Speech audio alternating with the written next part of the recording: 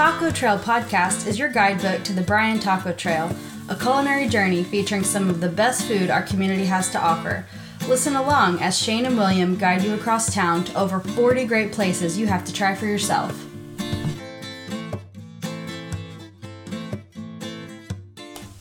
Howdy and welcome to the Bryan, Texas Taco Trail podcast. I'm Shane, joined by my co-host William. Howdy, Shane. I am excited to talk about tacos.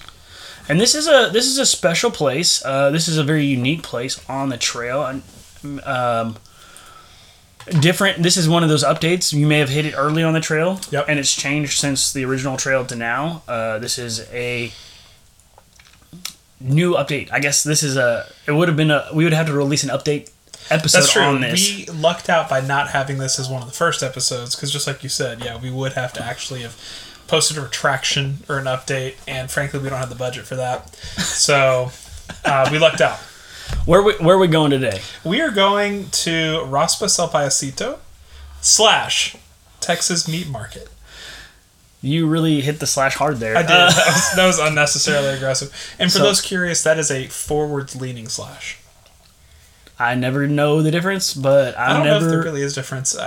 There probably is, but So I only minored in English. I didn't major in it. Anyway, sorry. Okay, so Raspas and Texas Meat Market are on Texas Avenue. Yep. South of MLK, which I think puts them on 22nd, 23rd Street is the cross street there, with Texas.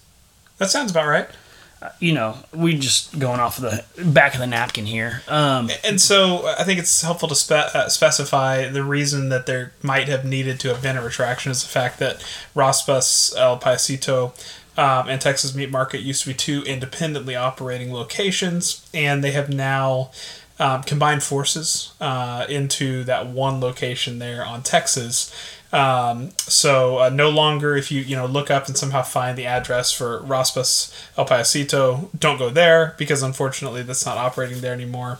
You need to go to the Texas Meat Market location where you can get the food from Raspas. Yeah, and it's 21st, Texas Avenue and 21st. Really? So, okay. As you're getting closer to MLK, you have MLK Pruitt 21st right there on 21st in Texas. So now that we got that figured out and clarified, let's see what Raspa has to say about themselves inside the app for the Taco Trail. Yeah, absolutely. So, again, each of these restaurants has an opportunity to kind of share a little bit about themselves so you know what you're signing up for when you go to visit them. Raspas, Raspas El Payasito / Texas Meat Market. Their write-up says, recognized in Texas Monthly's Tacopedia, Raspas El Payasito is a casual spot with serious flavor. Try their mouth-watering tacos with a side of elote and a refreshing raspa. And the thing it doesn't mention there is the second part, the Texas Meat Market part, and the fact that it's a whole grocery store, essentially. So this, that, and the other thing, and they've got everything from just the pre-sliced meats to pre-seasoned things, which I know, obviously. Yeah, last time we went, so Raspa's, like, when it was a standalone location on Coulter, had a whole taco menu, every day of the week. Yeah. But now, with them partnered with Texas Meat Market and Texas Meat Market, they're only making tacos Saturday and Sunday. Yeah. We'll still do the raspas, the elote. If you don't know what a raspa is, we've said it about 1,800 times already, is snow cone. Yeah. And then shaved ice is what you're thinking of, and yeah. And so you can get all your like normal flavors, but you can also get like a chamoy and mango, so you can kind of get more of those Tex-Mex Mexican flavors that you may not be able to get at JJ's, which actually I'm pretty sure you can get chamoy at JJ's, but if you go like Bahama Bucks, probably doesn't have chamoy. That's better. Yeah. So specifically for tacos, that's Saturday, Sunday. That's them cooking up the stuff available at the meat market. So when we went, there was carnitas and barbacoa, your classic, slow roasted meats, and we could get those on flour or corn. Yep. They had both of those available. and then served with all the fixings as far as lettuce, onions, cilantro, salsas, limes, sour cream, all the stuff you'd normally want. So it has more kind of morphed into a little bit more of a convenience store style taqueria as opposed to the more sit down it was before. The positive is that the flavor is still there. Oh yeah, and all of the snacks, if you will, desserts are still there. Yeah, so that's critical. So some of the most fun about going to Raspas was like not only did you have a good meal, whether that was like the torta cubana, which I would have like raved about if we were at the location, or the chupacabra. The chupacabra was just oh man. You have there will never be another chupacabra. A sandwich that's way too big to eat. Yeah, it was hilarious. But if you did save any room for dessert, you could get the frescas con crema, the strawberries and cream, which is always so good. You could sometimes I went and got just the fruit cup. Yep. And they sprinkle on the tahini and all that seasoning. You get that the melon, the cantaloupe, and the honeydew and everything with that tahini on it. And it was so much. I literally one time I got it right, and I ate 2 pieces after I already ate too much for lunch, and I was like, oh, I'll just have this for breakfast the next 2 days. I was like, I'll have the breakfast tomorrow. It turned into breakfast for the next 2 days because of how much it was. So tacos are limited now, which is not a bad thing. You can still get the tacos, so cross them off as far as the taco trail. Everybody's strict about getting tacos at every single one of these places. But the fun stuff to get at Raspas El Payasito are still available throughout the whole time, whether that's a latte, whether that's the fruit cups, whether that's a raspa, whether that's the strawberries and cream. But now, because it's Texas meat market as well, you can get all of your meat, whether you're going to get a steak, whether you're going to get pre-seasoned fajitas, whether you're going to get chicken. They have all of that stuff. So we went 2 weeks ago, or 3 weeks ago, and we got the tacos to eat. So we ate our tacos there. Had split a big Mexican Coke with my wife.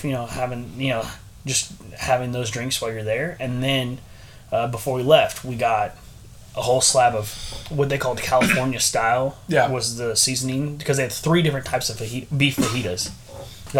This is normal.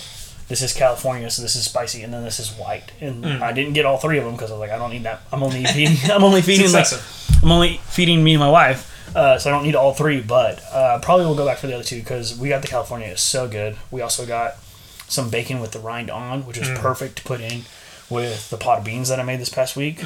So I made me some borracho beans.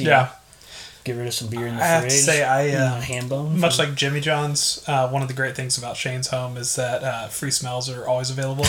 And when I went to stop by the other day, I did get to experience those beans.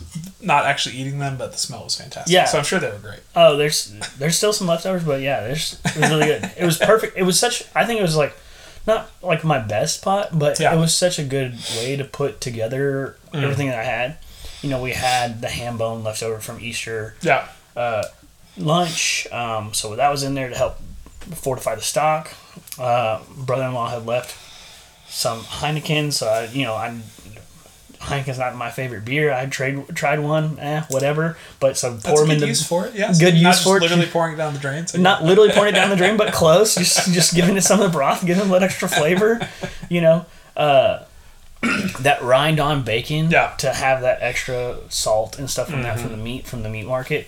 So it turned out to be a pretty good pot of beans. But working everything kind of in, that's kind of, I don't know, the people that do meal prep, this is a rabbit hole, and they eat the same thing 18 times. I can't do it, but I can take things that have been cooked and put them together and do a new thing. Kind of reconstitute them. And so I'm a variety as a spice of life person. Yeah, absolutely. Well, again, there is enough there at the restaurant, whether it is you planning to eat there or take things home with you from the meat market. Lots of good options to be found. Just talking a little bit about the business itself and kind of the experience. Again, it's right there on Texas. There are 1 or 2 spots right up front in terms of parking, but you're going to kind of want to park on the side, so you can either on 21st. Yeah, 21st side is the parking lot. Yeah. And then technically you can enter from Texas, but I would recommend not doing that just because you're going to be dealing with pedestrians and things like that. So potentially, yeah. Potentially. So, my advice would be to pull in on 21st and park there. But plenty of parking. There is not a huge amount of seating because it is primarily a meat market / small grocery store. But there's probably 6 or 8 chairs on a bar up in the front. Glass, yeah. Yep. So you can people watch and panic as you see the man across the street. You think he's cutting down all the bluebonnets, but it turns out he was just trimming the sidewalks. That was stressful. But it turned out okay. We got to enjoy the bluebonnets still.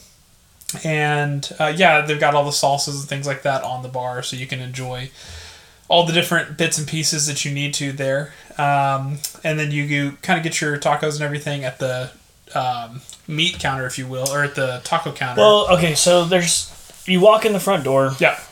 There's 3 counters.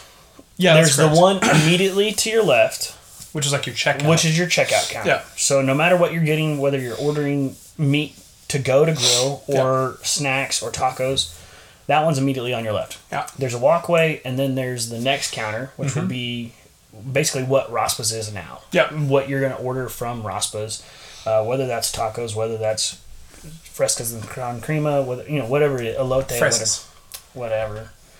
We're working on it. There's a C in there is all I'm saying. We're working on it. So that counter's the next one. Yeah. You'll have all your shelves with all of your dried goods and canned goods and stuff like that.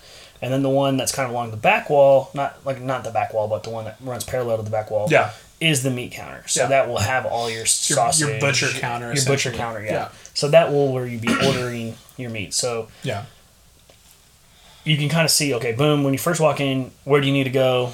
All right, if you're getting tacos and you're going to shop not hungry, eat your tacos first. And that is a good piece of advice, yes. And then buy your groceries. Yeah.